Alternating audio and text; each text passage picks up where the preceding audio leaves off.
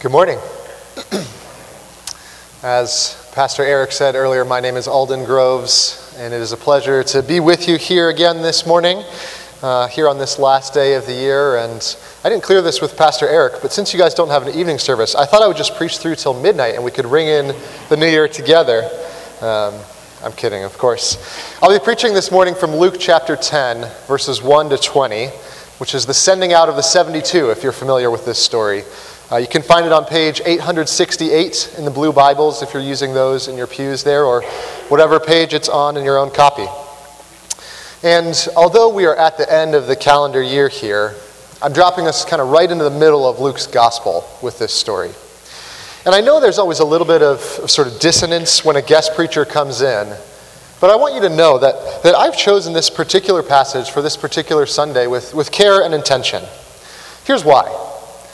Because this particular Sunday, it falls sort of in an interesting place in both the church and secular calendars, doesn't it? As you all know, this past week was Christmas. And I don't have to remind any of you, I don't think, that tomorrow begins a new year. In other words, we just celebrated with particular focus the first coming of Christ. And many of us are looking ahead with personal focus. What will this next year hold for us? Well, I'm convinced that here in the sending out of the 72, Christ gives us a foretaste of how he intends his kingdom to go forth until he comes again, whether that be tomorrow, next year, or many years yet. So, if you will, prepare your hearts and hear now about the King and his kingdom, here in Luke chapter 10, beginning in verse 1. After this, the Lord appointed 72 others and sent them on ahead of him, 2 by 2, into every town and village where he himself was about to go. And he said to them, "The harvest is plentiful, but the laborers are few. Therefore, pray earnestly to the Lord of the harvest to send out laborers into his harvest. Go your way. Behold, I am sending you out as lambs in the midst of wolves. Carry no money bag, no knapsack, no sandals, and greet no one on the road. Whatever house you enter, first say, 'Peace be to this house.' And if a son of peace is there, your peace will rest upon him.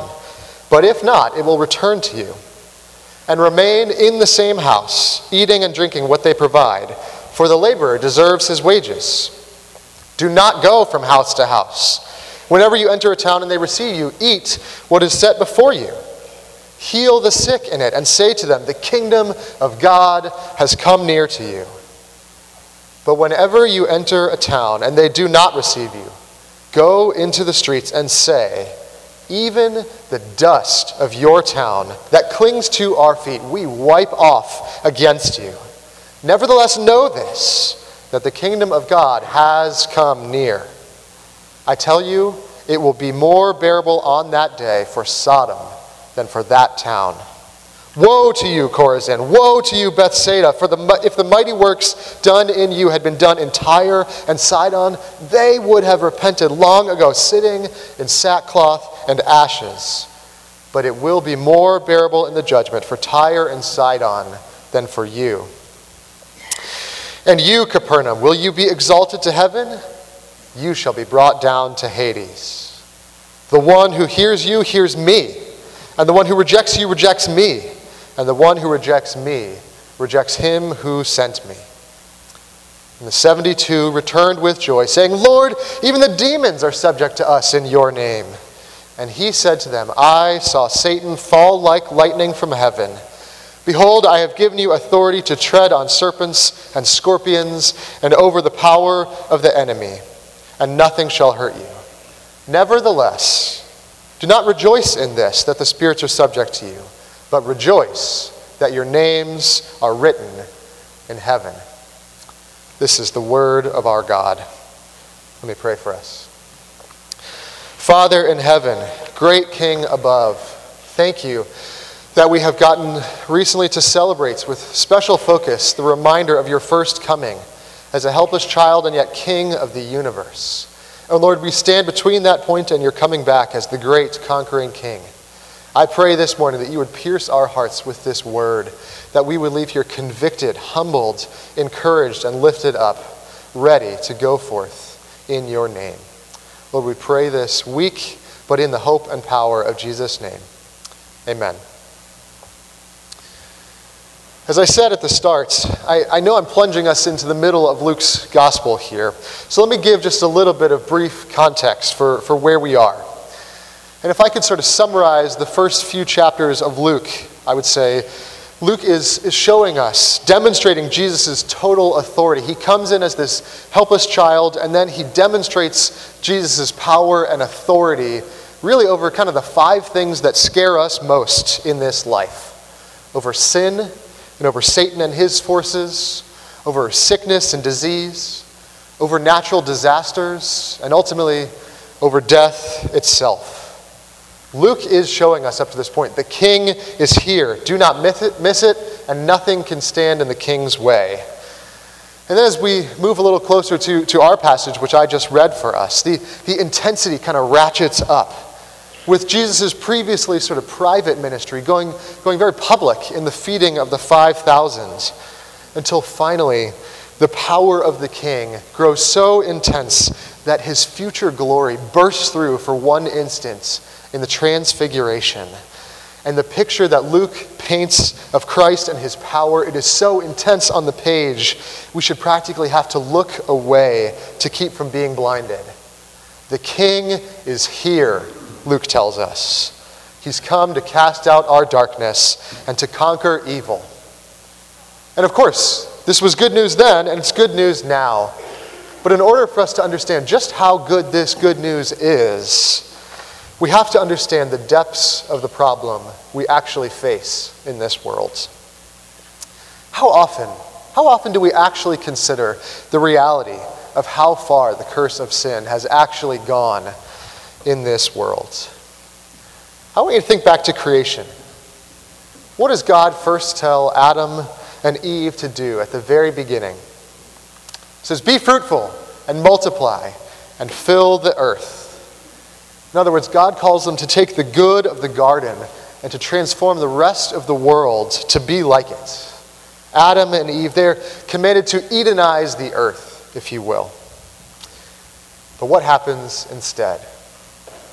Adam and Eve, our first parents, and we in them, they sin and they fall. And in Genesis 3:17, we read that all of the ground is now cursed because of the fall.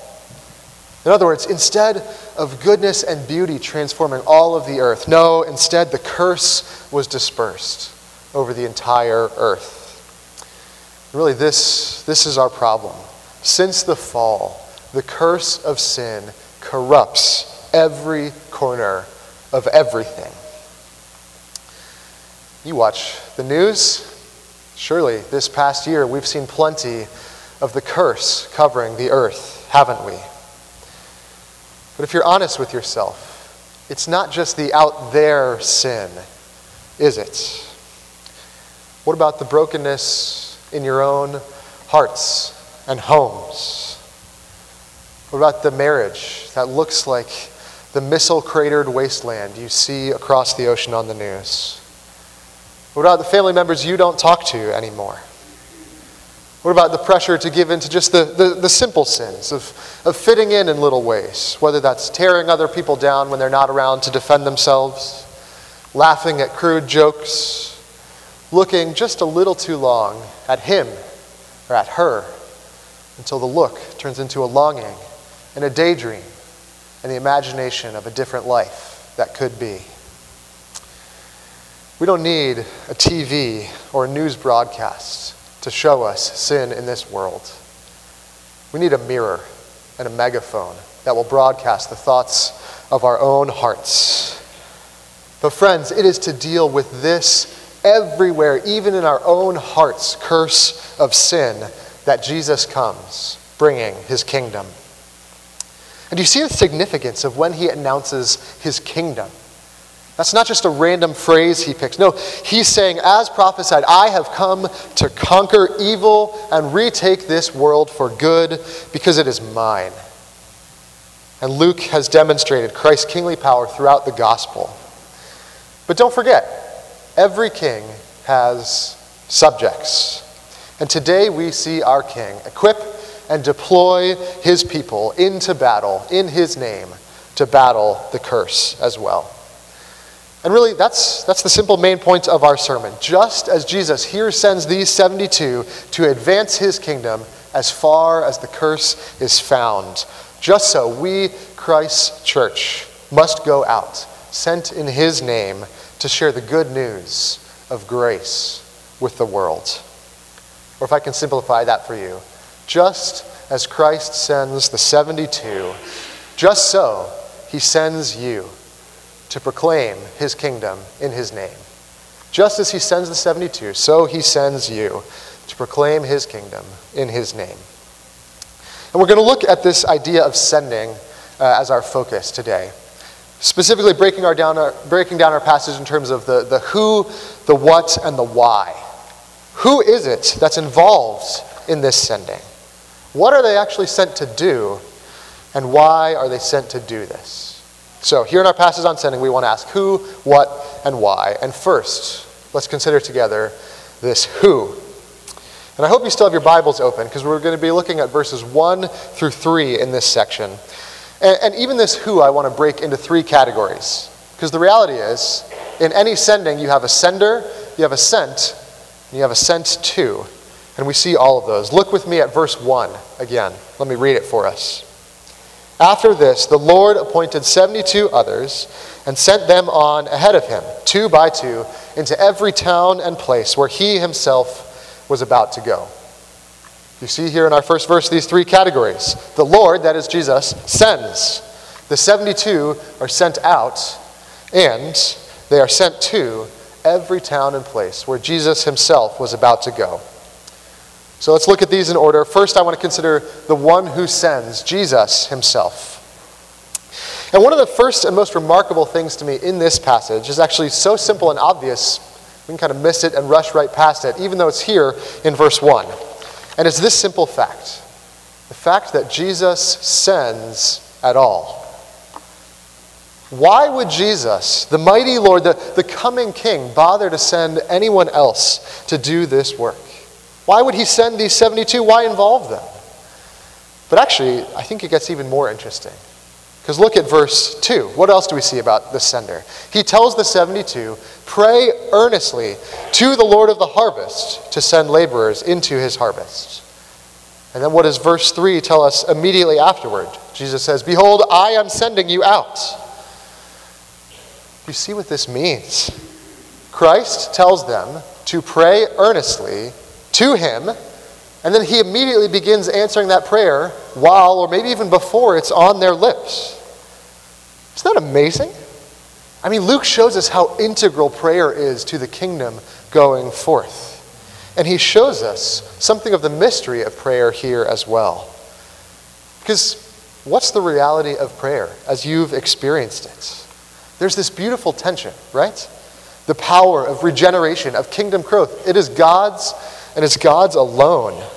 Strictly speaking, he does not need a single one of us to execute his plans.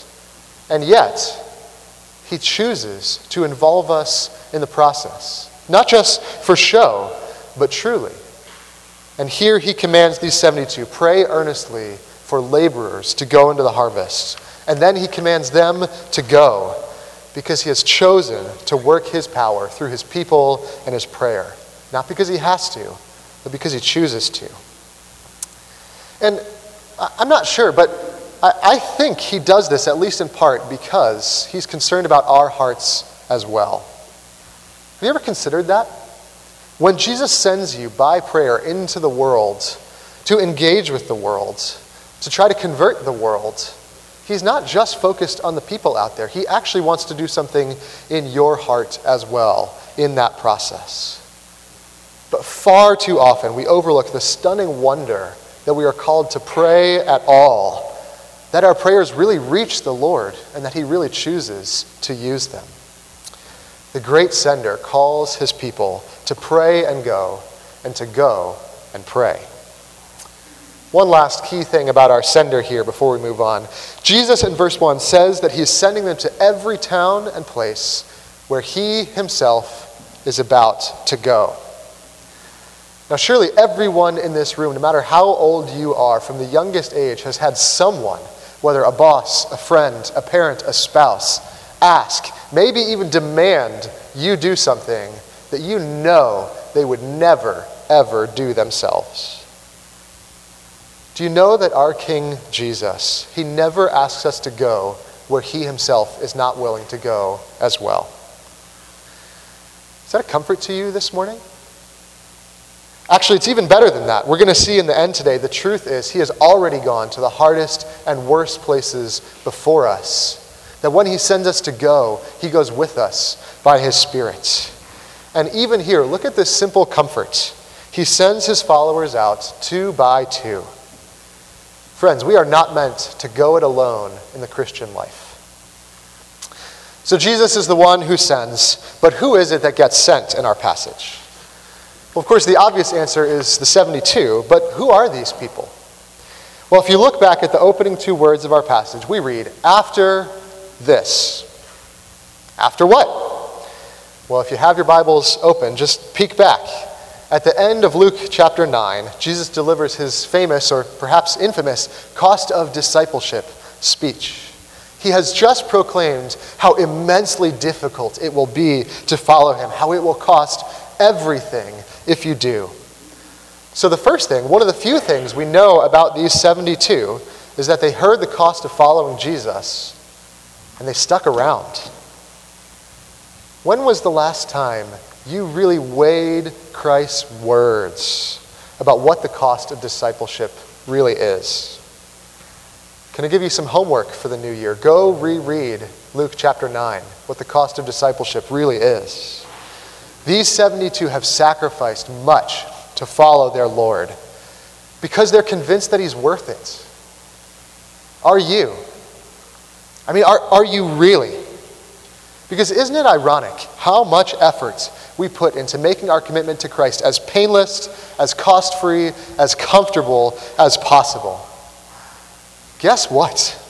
That is not what it looks like to follow him. Can I tell you, if you are looking for a comfortable life, stop coming to church. Following Christ is a dangerous calling indeed. And if you don't believe me, look at verse 3 of our passage, where we read that Jesus sends the 72 out as lambs in the midst of wolves. In other words, follow me, Jesus says. It will cost you everything, and I will send you out to be devoured. Are you really ready to follow Christ here in this new year? Jesus is the great sender. He sends these 72 out. But who are these wolves that he's sending them to? Well, verse 1 is pretty vague. It just says every town and place where Jesus himself was about to go. But the rest of our passage is about to get very, very specific. These wolves are the citizens of Chorazin, of Bethsaida, verse 13, of Capernaum, verse 15. In other words, these are real people, real citizens of real historic towns. This is not a fable or made-up story. These people actually see Jesus do incredible miracles, feeding the 5,000 in Bethsaida, casting out demons in Capernaum. Can you imagine? How could anyone's heart be hardened in the face of that? And yet, are we so very different? Final word on these wolves, these sent to ones. These are also the very harvest that Jesus speaks of in verse 2. Can I be honest with you this morning? In all this whole passage, this is the hardest thing for me to believe. It's not the mighty works of healing, the casting out of the demons. No, it's this little phrase, the harvest is plentiful. Does it feel plentiful to you? I look around. It's easy to see the wolves, right? But I struggle to have eyes to see a plentiful harvest around me. Yet that is how Jesus describes the one he sends them to. In fact, it's how he describes them first. And that actually matters a lot. Do you know why? You see the difference? Have you felt the difference in your own life? You see, when you see people around you as wolves first, before a harvest, you tend to do the exact opposite of what this passage commands. You pray for yourself rather than for other people. Lord, protect me first. You entrench in your own enclave rather than obeying the call to go out into the world, into the harvest. And if I can put it simply to you this morning, let me ask, do you view the people around you first through the lens of fear or through the lens of love? Jesus admits these people will be wolves to devour you, but he calls them a harvest first. How does the order go in your heart? It matters very, very much how we treat and view the people to whom we are sent. In any mission, the actors are critical. We have to understand the who, sender, sent to, if the mission is ever going to be successful. And with this who firmly in our minds, I want to turn now to the substance of the mission, the what. What are these guys actually supposed to go do now? And for this section, I want us to focus on verses 4 to 16, a long chunk, and we're going to do a little bit of a flyby. But this is where Jesus lays out the details of what he expects these 72 to accomplish and how he expects them to carry out this mission. And he gives this series of a number of commands, including some strange ones. Happy to talk to you more about any of those you have questions about afterwards. For the sake of time, we're not going to dwell on each of those in great detail, but I just want to summarize kind of the big ideas behind these commands here. First, Jesus' mission requires serious prayer.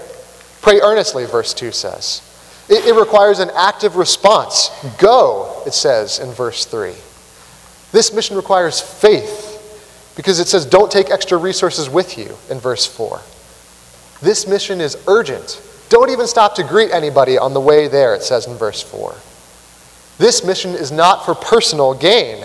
Don't go house to house. Don't go looking for other meals you could get at someone else's place, verse 7, verse 8. This mission is meant to bless. Heal the sick is the command in verse 9. And finally, this mission clearly requires speaking, proclaiming. 3 times the 72 are commanded to say a specific message in this section. So if I can kind of summarize all of that sort of big list of commands, I would say it's pray, go, do, say. Pray, go, do, say. And I want to look especially closely at those last 2, do and say, with verse 9 as kind of our cornerstone here. Let me read that for you again. Heal the sick in it. In other words, in each town they're sent to. Heal the sick in each town and say to them, the kingdom of God has come near to you. In other words, Jesus commands these 2 things. Deeds, heal the sick, and words, say, the kingdom of God has come near to you. And I don't think I can overstate the importance of Jesus sending his people out on a mission of both deed and word here. Because it is so easy to overemphasize one of those, almost at the exclusion of the other. Maybe you're an all-words person. But do you remember the picture that James gives in chapter 2 of his short and yet incredibly weighty book when he says this? If a brother or sister is poorly clothed and lacking in daily food, and one of you say to them, go in peace, be warmed and well fed, Happy New Year, without giving them the things for the body, what is the good of that? So also faith by itself, if it does not have works, is dead. These are strong, strong words over which much ink has been spilled for thousands of years. But let me ask you this morning, does your faith have a heartbeat? Or does it tend to flatline? Do people look at your life and say, well, I heard what you said, but I see that it's really true by what you do? Our own deeds can never save us, can never save anyone around us, but they're not irrelevant either. Here in verse 9, healing is what Jesus commands, and it's not just a nice thing. It is actually, it's the proof positive of the words being true, that the kingdom being near is a reality. The fact that he commands them to do these good deeds is this proof positive of the reality of the words being spoken. Remember, Jesus came to conquer the curse as far as it is found. He came to bring his kingdom and overturn that curse for all time. And the mighty deeds of these 72, they demonstrate the reality of the kingdom come near. But verse 9 says both heal and say. And maybe you're on the other side. Maybe you're a deeds person. Maybe you like to live by the quote, preach the gospel at all times, and if necessary, use words. Probably you've heard this one before. It's usually attributed to Francis of Assisi, but I looked it up, and it's actually a misattribution. He said something sort of like it, but not exactly. And more than that, it is biblically false as well. Words are essential to the kingdom. When Jesus tells them to say the kingdom has come, we know from other places in Scripture that this really means repent and believe the gospel. In other words, Christ is saying, go and preach the gospel even as you do these good works. Because deeds don't matter without words. Why not? Why isn't it good enough to just heal, to just serve someone and call it a day? Why can't these 72 just go set people free from demonic torment and go home happy, feeling like they've done something to make the world a better place? They can't do that because it's not enough. If these people are healed once, they will die again. If they're set free from demonic torment, they're still enslaved to sin. They're in the wrong kingdom. They still stand condemned before a holy God of Scripture. We don't like to talk about this in our culture, but I want you to look with me at verse 11 now. How does Jesus tell them to respond to the towns that reject them? And notice, he anticipates rejection. He doesn't just say, if you do this perfectly, everyone will listen. We heard that in the Isaiah passage this morning. No, in the face of rejection, this is what he tells them to say. Even the dust of your town that clings to our feet, we wipe off against you. In other words, every particle of anything associated with you, we are cleansing away. And then he says, nevertheless, know this, the kingdom of God has come near. In other words, the truth of God's kingdom, the truth of the gospel, it is utterly, completely, categorically unchanged by whether or not people accept it or reject it. Deep down, we may doubt the gospel really has power to change people anymore. The harvest doesn't feel plentiful. Or maybe even worse, we doubt that it should. Isn't that imposing on other people? Can't we just heal them, make the world a better place, and let them be on their own course? Friends, Jesus makes absolutely clear, even though you reject me, it will not change the fact the kingdom has come near. You simply cannot hear Jesus' words and then call it love to do good deeds and walk away with your mouth shut without any words of gospel hope and truth. We should not be surprised or crushed by rejection. Acceptance should never be our main goal in this world. Even Jesus was rejected, worse than any of us ever will be. We are called to word and deed. Serve people and tell them about the kingdom. Now, to be very clear, this call to both word and deed is never a license to be unloving. Speak the truth in love, Paul says. But can we also say with Paul, whatever we do, in word or deed, do everything in the name of the Lord Jesus, giving thanks to God the Father through him. This is how the kingdom is meant to go forth, in word and deed together. We've looked at the who, we've seen the what of the mission, what they are supposed to do, and now let us turn our attention to the most important question. Why? Why any of this? And I want to look at the why on two levels. What's the goal? In other words, why? What should the result be? Why are they doing this? What are they hoping to achieve? And what are the grounds? Why does Jesus choose these 72 in the first place? And we're going to focus here on our last four verses, 17 to 20. First, let us consider that first why. What's the goal of the mission? Why are they doing this? What are they meant to achieve here? Well, the goal is kingdom expansion. The goal is the power and love of the Father roaring forth through Christ, through his people, to undo and overturn the curse as far as it is found. Look with me now at verses 18 and 19. After the 72 return, successful, full of joy, listen to how Jesus responds. He says, I saw Satan fall like lightning from heaven. Behold, I have given you authority to tread on serpents and scorpions and over all the power of the enemy, and nothing shall hurt you. Briefly, there are lots of thoughts and opinions and takes on what exactly this line about Satan falling from heaven means, but there's broad agreement in the idea being this is a picture of Satan falling from his power and falling quickly. We can talk more about that if you want to know more details afterward. But this is a picture of defeat. And verse 19 shouts of this triumph, even more detailed. And I wonder if you see this. I want to show you. You remember the crucial promise given at the beginning in Genesis 3:15, when God speaks a curse to the enemy, the serpent. What does he say? He says, I will put enmity between you, serpent, and the woman, between your offspring and her offspring. He shall bruise your head, and you shall bruise his heel. In other words, the great promise upon which history hangs is that the prophesied Messiah will crush the head of the serpent. And what does Jesus say in verse 19? I have given you authority to tread on serpents. This is victory language. This is the war cry of the kingdom going forth. Every time someone repents and believes and the harvest comes in, the enemy's power is broken and death no longer has the last word. This is the great why, the goal of this mission going forth, the kingdom advancing as far as the curse is found. And in his mysterious wisdom, God has chosen to involve his people, the church, with these 72 continuing all the way through us in that process.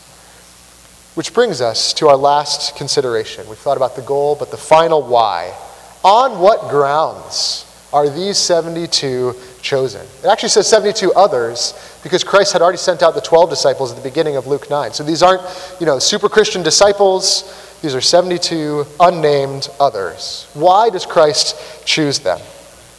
Well, he sends them out in verse 1 to prepare his way, and they're clearly successful if you look at verse 17. It says, the 72 returned with joy, saying, Lord, even the demons are subject to us in your name. So does Jesus choose them because they're powerful super Christians?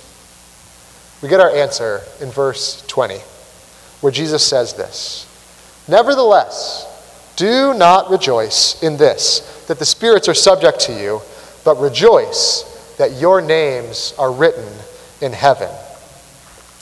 So why? Why does Jesus choose these 72? By sheer grace alone. There's nothing special about them. They didn't deserve this remarkable experience because of how amazing they were. And he reminds them of this in verse 20. We get our final two commands of the passage here. Don't rejoice at these amazing experiences. Do rejoice that your names are written in heaven. Don't rejoice at power or success or amazing things. Rejoice at grace unmeasured. Friends, for those of you in Christ, why did he choose you? By his grace alone. Beware the temptation to self-righteousness. We hear the hint of it in these 72. Isn't it true that at the times of greatest success, look at verse 17, our souls are most at risk of pride and patting ourselves on the back? But with love and trembling, may I remind you of what Christ says in Matthew 7, speaking of the last day, when he says, on that day, many will say to me, Lord, Lord, did we not cast out demons in your name and do many mighty works in your name? And then I will declare to them, I never knew you. Depart from me, you workers of lawlessness. That is a terrifying parallel to our passage. Casting out demons in your name. He says, depart from me, I never knew you. Friends, do not rejoice at success or comfort or any of those things.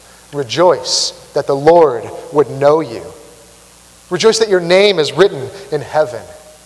Rejoice at the grace you have been shown in Christ. But what is grace? I want to close by considering what grace really actually means. And as we've heard today, We are indeed sent out. And Jesus says in verse 3, we're sent out as lambs in the midst of wolves. But I want you to remember, Christ sent them to all the places he himself was about to go. Jesus never asks us to go where he's not willing to go himself. So when Christ, the innocent one, went to the cross on our behalf, he went as a lamb, the true Passover lamb, in the midst of the wolves of whom we used to be. And I want to bring this just a little bit closer to home, because I want you to walk out of this church today with a renewed sense of the incredible, intimate, personal, powerful love of the grace of the gospel for you. Remember verse 20, Jesus commands the 72, don't rejoice that the spirits are subject to you, rejoice your names are written in heaven. I want to show you what it means that your names are written in heaven. Have you ever had the thought, God, you have forgotten me. God, you've forsaken me. Where are you right now? If you've ever had that thought, I want you to hear how God responds to Israel when they say those very words. God, why have you forsaken us? In Isaiah 49, this is how he responds. Can a woman forget her nursing child, that she should have no compassion on the son of her womb? Even these may forget. Practically unthinkable for us as humans. Even a mother may forget her child, yet I will not forget you, God says. Behold, I have engraved you on the palms of my hands. Did you hear that? Your very name is engraved on the hands of God right now. And with Isaiah 49 in mind, I want you to hear these words from John's Gospel after Jesus has been resurrected. Now Thomas, one of the 12, called the twin, was not with them when Jesus came. So the other disciples told him, we have seen the Lord. But he said to them, unless I see in his hands the mark of the nails, and place my finger into the mark of the nails, and place my hand into his side, I will never believe. 8 days later, his disciples were inside again, and Thomas was with them. Although the doors were locked, Jesus came and stood among them and said, peace be with you. Then he said to Thomas, notice he calls him by name. Then he said to Thomas, put your finger here. See my hands. Put out your hand. Place it in my side. Do not disbelieve, but believe.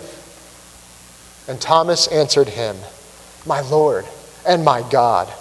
And Jesus said, have you believed because you have seen me?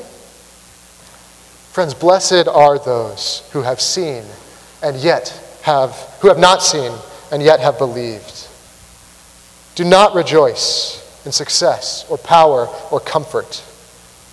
Rejoice that your names are written in heaven, engraved on the very hands of our Lord Jesus Christ, who intercedes for us before the throne. May we leave here today, may we head into the new year, sent out by Christ the King in word and deed to advance his kingdom in the world until he comes again, by praying earnestly for the harvest, because we have been filled with the love of a Savior who engraved us on his own hands on the cross and who rose again from the grave, bringing us with him to reverse the curse forever. Let me pray for us. Father in heaven, we confess we are people who are prone to find little joy or the wrong joy, or to rejoice in prideful things and foolish things. Lord, we love word without deed or deed without word. And we are most of all concerned with our name being up in lights, being admired by other people. Lord, that it would be taken on people's lips in praise of us. Forgive us. Lord, rebuke us. Teach us that we are saved by grace alone. That discipleship costs us everything, but that grace costs you far more. That we can come to the throne only by the blood of the Son, poured out for us when we were yet wolves. Lord, I pray for any who are here today who need that encouraging reminder of what grace really is, that our names are written on your hands. I pray for any who don't know yet that truth, that you would move in our hearts, that you would strike down our sin and our pride, and that you would send us out with a message of hope for this world. Lord, we await your coming, our great King. Come quickly, Lord Jesus. It's in your name and your power that we pray. Amen.